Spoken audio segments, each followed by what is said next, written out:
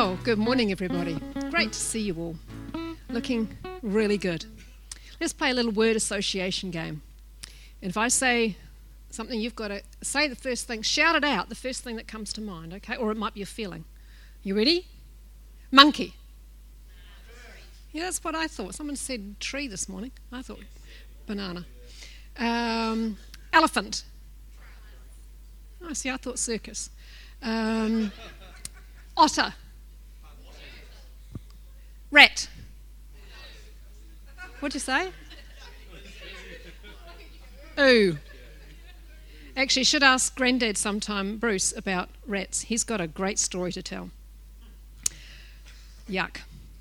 Right, just a little bit on rats as we start off this morning. And you may have read in Word for Today a wee while ago the research that was done by Dr. Marion Diamond on ageing and ageing well. And she found that deliberately induced challenges are required to keep our brains healthy and functioning. It's not the best news in the world, but on the other hand, it kind of is, because it's not wasted what you're going through. So they did these bunch of experiments, and in one experiment they got this group of rats over here, and this group, they just gave them easily accessible food. And then this group of rats over here, they put a lot of obstacles between where they were and getting to their food. And then they retested the rats later on, and these dudes over here were much more proficient at problem solving than the comfortable rats. In fact, they found with the comfortable rats, their brains were going downhill quite rapidly. And then they did some more experiments, and they put 12 rats together, a group of them over here, put them through the challenges, and they did a whole lot better than the poor little rat over here who had to do it all by himself. And they found also that when they took older rats, like 600 days or older, and that's equal to 60 human years, that those dudes, as they went through the tough challenges and everything, they developed better, and they lived longer, lived another 200 days. It's getting to be a pretty old rat. And then they introduced a little bit of love. And so they took these rats, and after they'd done the experiments, they would just stroke them. I don't know how you stroke a rat. But anyway, stroke the rat and pet it, and you with gloves. You sweet old rat, you're just, so amazing, and spoke into their lives and called out the gold in them and all of that, like we do here. And then those rats lived on at 904 days. They were still alive, and they were continuing to develop. Pretty amazing. So her research, her conclusion was that for us as well, we need to develop mental resilience, and to age well, we need challenges, we need love, and we need good relationships. And it's been said that the highest levels of growth or maturity, if you want to call it that, can only be reached by going through adversity. In fact, they say that there are things in us that will never be brought out, good things in us that will never be brought out unless we go through some challenges in life. And so, adversity doesn't automatically bring growth, though, or maturity, because it all depends on how you respond along the way. And if you're like me, sometimes you respond well, and sometimes you don't respond so well. But either way, we can fail forward and keep learning in that process. So James, in the book there, he says, count it all joy when you fall into various trials. And of course, you all do that, don't you? Soon as there's a trial, that's what you do. You get really joyful. Yeah, good. Well, our pastors do, the front there. And, they could be, no, I won't say that.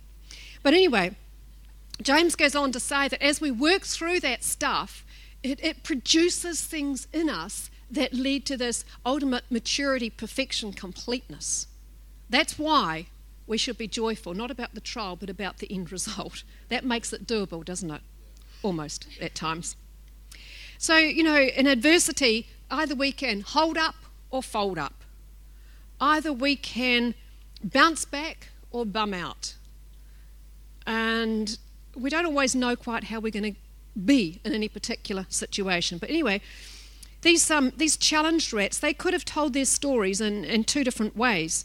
These rats that had to go, they could have said, oh, it's not fair, all this hard stuff I have to go through. Why can't I just have an easy life? I'm miserable, and these humans are really mean. Or they could have reframed their story and said, wow, those challenges were tough. Did you get that one right the first time? I failed it 10 times. But look at me now. I'm a smart rat. And we can reframe our stories. We can tell them two different ways, or maybe more than two different ways. But when we have God in the story, you might want to fix that. More stuff happens than if God is not in the story. So I've entitled this message today, Rats, Reframing Adversity, Trials and Storms. And I was reading in Psalm 31 just recently, and David wrote some amazing psalms where he just pours out this raw emotion. God, you've abandoned me, I'm full of fear, there's terror on every side, stuff like that. Where are you? But he always finishes by bringing God back into the picture, reframing his world in the light of God's goodness. And so we're just going to touch a little bit on Psalm 31 as we go through today. So, ever notice that there are trials and there are trials? There are storms and there are storms. And the storms come when you don't expect them to. Well, the disciples who were in the boat with Jesus on their way across the lake, across the Sea of Galilee, they weren't expecting any storms along the way, but suddenly this storm, this great storm, this tempest came up. And that word tempest, I looked it up, and the Greek word is seismos. It's kind of like seismic activity. Oh, I think we know about that. And you think about it, this storm was full of seismic activity. It was agitating, it was shaking, it was scary. We know about the earth shaking, we know about things crumbling, we know about cracking, we know about liquefaction and all that kind of stuff. And we know what it is to feel afraid, to feel panic. And these disciples, they were shaken to the core. And Bob Gass, the writer of Word for Today, he talked in there somewhere about even believers can feel fear, can feel panic. Fear is just, panic is fear to the power of 10 or something. And so we can feel that. And he talks about how that in that place of panic, that fear corrodes our confidence in God's goodness. It unleashes these doubts. You're on the same page with me, you've been there. And then it creates this kind of spiritual amnesia, and it wipes out our miracle memory. And I thought that, when I read that, I thought that is so true.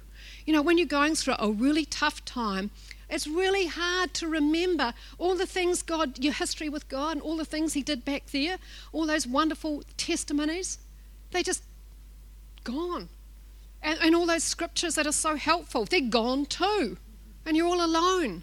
This spiritual amnesia brought on by fear or panic in the midst of storms.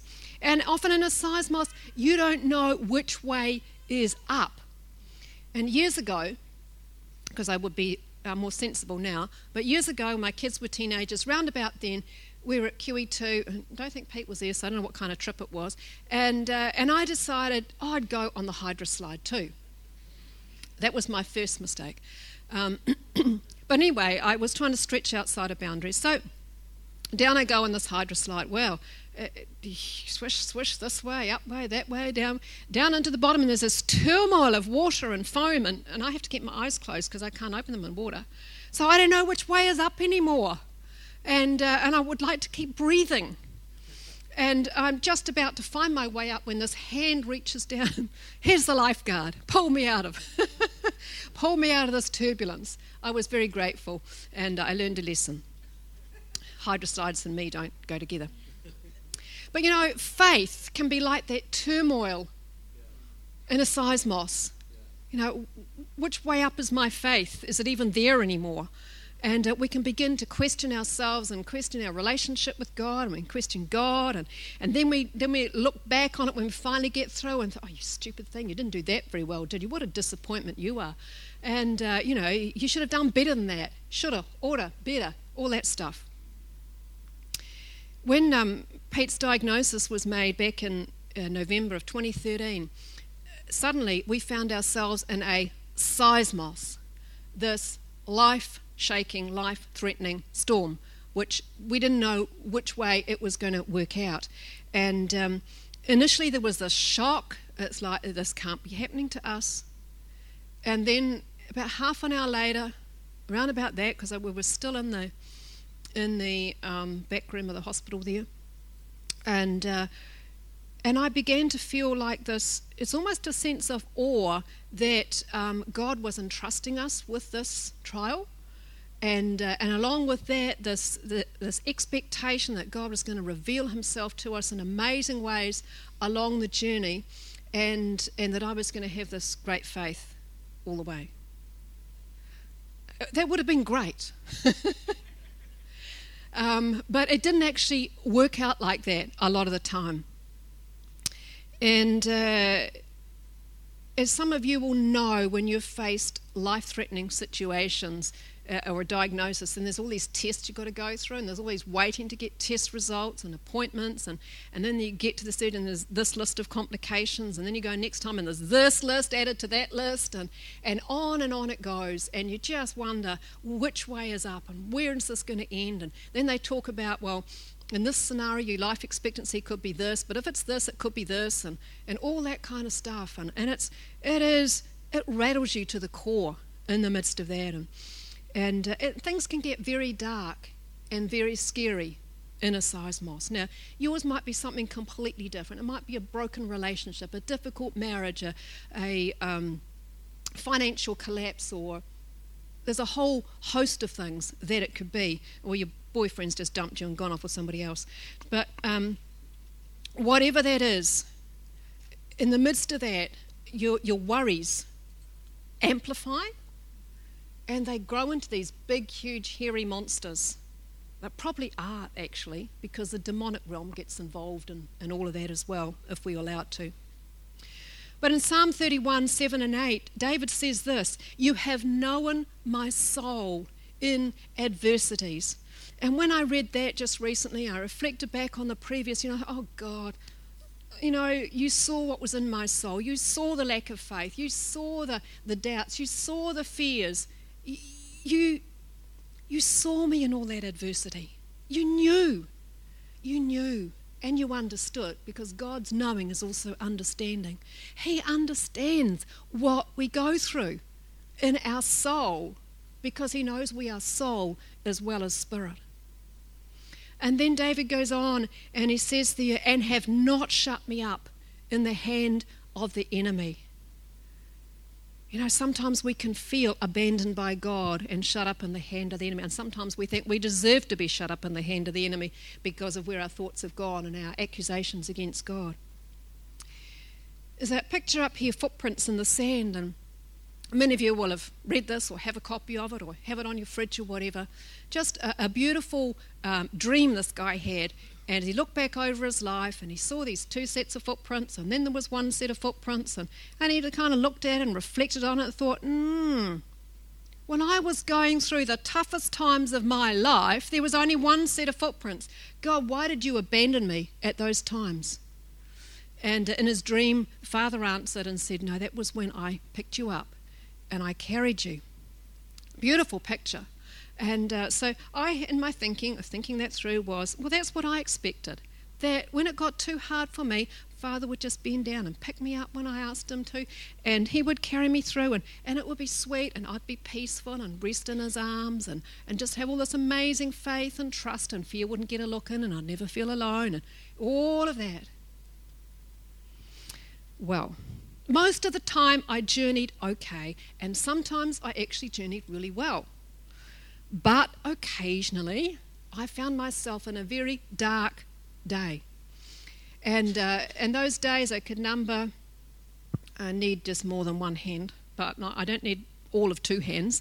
So it was 6 days, maybe 7, spread out over that year or so, that were really, really dark, that were really, really scary. That when I cried out to God, He wasn't even there. And because He wasn't there, I got very angry with Him. Yes, I got angry with God. One of the pastors in the church got angry with God. And it's all out of fear. You know at the end of the day, well, He is there, but you want to feel Him. You want to feel His presence. And, I've heard lots of amazing international speakers that say this very same thing, that they've had times in their lives when God has felt a million miles away. They've not felt His presence. That's why we need more than feelings, but it's really tough. And to me, then, when I look back, my footprints in the sand picture look like this. 2 sets of footprints walking along. Then this great big mess in the sand. Like a scuffle had taken place. And it had, because that was my tantrum. That was my Paddy. It was, where are you, God? You're leaving me alone in the midst of this. And not such a good picture. But then, as I look back on this every now and again, God began to show me that the way He saw this and what the picking up was all about. And that mess in the sand, that anger with God, that feeling of rejection, that abandonment, that lack of faith and all the rest of it, those were the things that He picked me up in the middle of and held me and loved me in spite of all that stuff. And then He had the tide of His grace come in, smooth over that mess in the sand, so nobody even knew it was there. God chooses to, He says, I will remember your sin no more. He chooses. And so when He looks back on that time, He sees it a bit differently to when I look back and still, at times see the scuffle. He sees His love for me, and His grace covers our disgrace, our shame. You get some amazing revelations of grace when you muck up. In fact, that's the best time to get them. It's a pity, isn't it, that we've got to go there, but that's what it's about, our own humility and His amazingness. Even David, he said, do not let me be ashamed, O Lord, for I've called on you. He was struggling with this thing. Smith Wigglesworth, amazing revivalist, he said this, and I think it's coming up there. He said, there have been times I have been pressed through circumstances and it seemed as if a dozen railroad engines were going over me. What a description of a storm, a trial. But this is what he said, but I have found that the hardest things are just lifting places into the grace of God. Amazing, amazing. How we find grace in the middle of a storm. But wait, there's more. Not only do we need grace, we need some truth. Any of you have been to the Great Wall of China, actually seen it, touched it, been on it? No one. You have, Kerry? Awesome. I've been close in Beijing, but not quite there. And, this wall was built to keep out the China's northern enemy, a barbaric tribal people that would invade constantly. And so this wall was so high, you couldn't get over it. And it was so thick, you couldn't get round it. Some of you know the song. And but in the first 100 years of this wall being there, China was invaded 3 times. Not once did the enemy climb over the wall. Not once did the enemy break through the wall. They simply bribed the gatekeeper, who opened up the gate, and they marched on through. And our eyes, our ears, our mind is like the gatekeeper to our heart. And things come and they assail us, negative thoughts, all that kind of stuff, and they can come in times of trial like a battering ram, just batter and batter and batter against us, trying to break through. All it takes for them to get through is for us to turn the key, and turning the key is simply agreeing with one of those lies, and it opens the door for that lie to bring in a few friends and a few more friends, and suddenly there's an invasion going on in our mind. It's why the Bible says, guard your heart above all else. And even for David in Psalm 31 there, he says, for I hear the slander of many. Fear is on every side. While they take counsel together against me, they scheme to take away my life. I don't know if any of you have ever been in a situation where life has felt so desperate and miserable that all you can hear are voices that are almost like they're scheming against your life, trying to pull you down.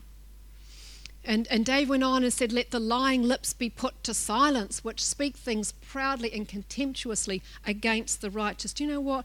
You are the righteousness of Jesus Christ. And David knew that those lies had no right to invade him and to speak things over him like that. And sometimes we've got to wake up to the fact that the lies speaking to us have got no right, that we are still righteous. Danny Silk from Bethel said, the devil loves to come and coach you through your downward spiral and help you in your judgment against your loving Father. Isn't that so true? And even David in the Psalms there, he admits towards the end of the Psalm that he actually came into agreement with one of those lies. He said, for I said in my haste, I'm cut off from before your eyes. He agreed with that lie of abandonment just for a moment. In his haste, he admitted to it. You know, when you don't journey a seismos so well, it's easy to lose perspective and to lose truth and to think that because you failed, you're a failure. Because you disappointed God, it's the end of it for you. There's, your destiny is diminished or wiped out, or you'll never be the same again, or you're never this, or you're never that, and all that kind of stuff. Like Peter, after he'd betrayed Jesus 3 times, said, I'm just going back fishing. Forget that destiny thing. He's never going to want me now. What could be further from the truth? And the fact that Peter became just such an awesome man of God when he was restored. When you are disappointed in yourself, you stop dreaming. And that's when the devil's got you. When he's robbed your future from you.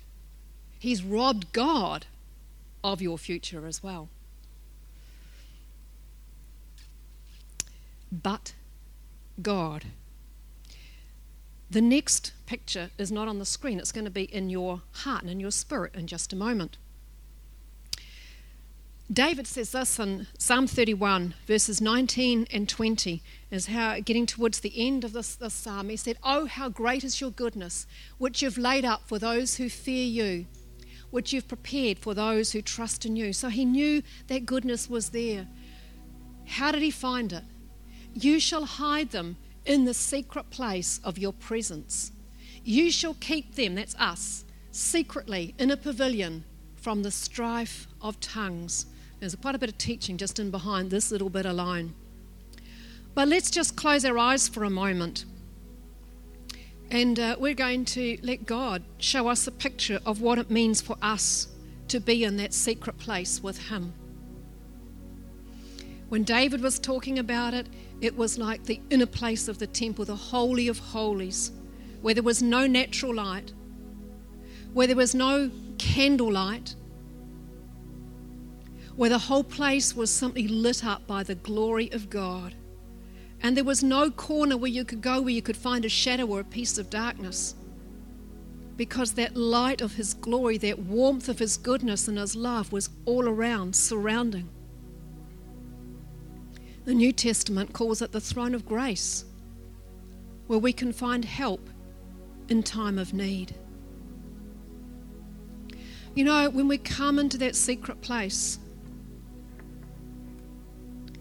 into that place of intense love and total truth, then all that other stuff, all the lies fall away, all the accusations fall away, all the failure falls away, because there again we're clothed in righteousness, we are accepted, we are loved, we are restored, we are redefined, like Peter was redefined. No, Jesus never ever did say, tell him off about what he'd done. He just called him again. Come on, Peter, back into destiny. And God is calling some of you today back into destiny. Where you thought you'd failed, where you thought you were a failure, where you thought your faith is not strong enough, all of that, and God's calling you today.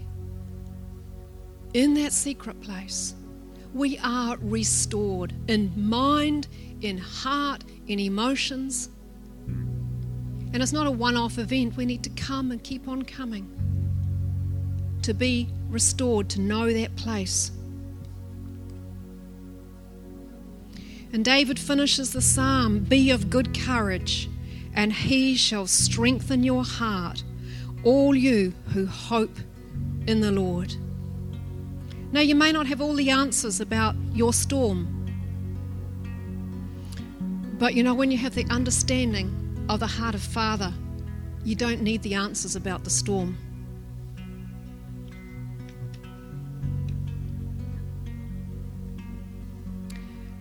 I want to pray for you now, so I'd like you to stand, and I'm going to make some declarations over you as the band comes up, or, oh, they're already there, look at that.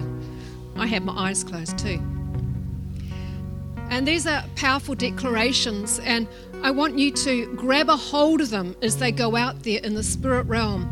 And if you can connect with them, there'll be a shift in the spirit around your own life and around some things that have happened around you. Reframing your journey, reframing that mistake, reframing that failure. And I'm going to be quite aggressive in the spirit as I speak this stuff out, because I am challenging the very things that have challenged me and still do challenge me. So you grab a hold of these. So right now I pull down the thoughts, the lies, the judgments, the speculation, doubts, accusations, and imaginations raised up against the knowledge of God, against the goodness of God. And I pull down the thoughts, the lies, the judgments, the speculations, the doubts, the accusations, the fears, and imaginations that you have raised up against yourself, against your true identity in Christ. And instead I raise up in each mind the imaginations of God, the dreams of God, the purposes of God for your life. And I break agreements with the enemy that have caused a breach in the Holy Spirit's guarding of your heart and mind. And I close that breach now in the Spirit. I break off the lie that says you've disappointed God, that you are a disappointment to Him, that you'll never be good enough, and that your destiny is permanently sabotaged. And I break off the lie that says Father would abandon us in the storm, in the valley, in the wilderness, or in the fire, that He's not there when life is the toughest. And I break off failure and shame, condemnation and disgrace. And I release success, righteousness, and amazing grace, gifts of God that enable us to reign in life. And I break the power of dream-stopping disappointments, of ask-stopping disappointments. And I declare that these people will dream again. They will ask again. And instead of their shame, they will receive a double portion. Father, pour back into each person infinitely more than the devil has stolen from them or that they've given away. Let the lost years become a launching pad for future years. Reconnect people with their destiny. And I declare that our imperfect stories of navigating adversity, trials and storms will be reframed to become prophetic life messages that encourage and release and empower many other people. Prophetic life messages that reveal the grace and the goodness of your kingdom. And Father, I ask you to draw us into that secret place over and over, that secret place of your glory, where our hearts and minds become filled with your heart and mind, that we would become the manifestation of your dreams in and to this world. Amen and amen. Amen. Mighty God.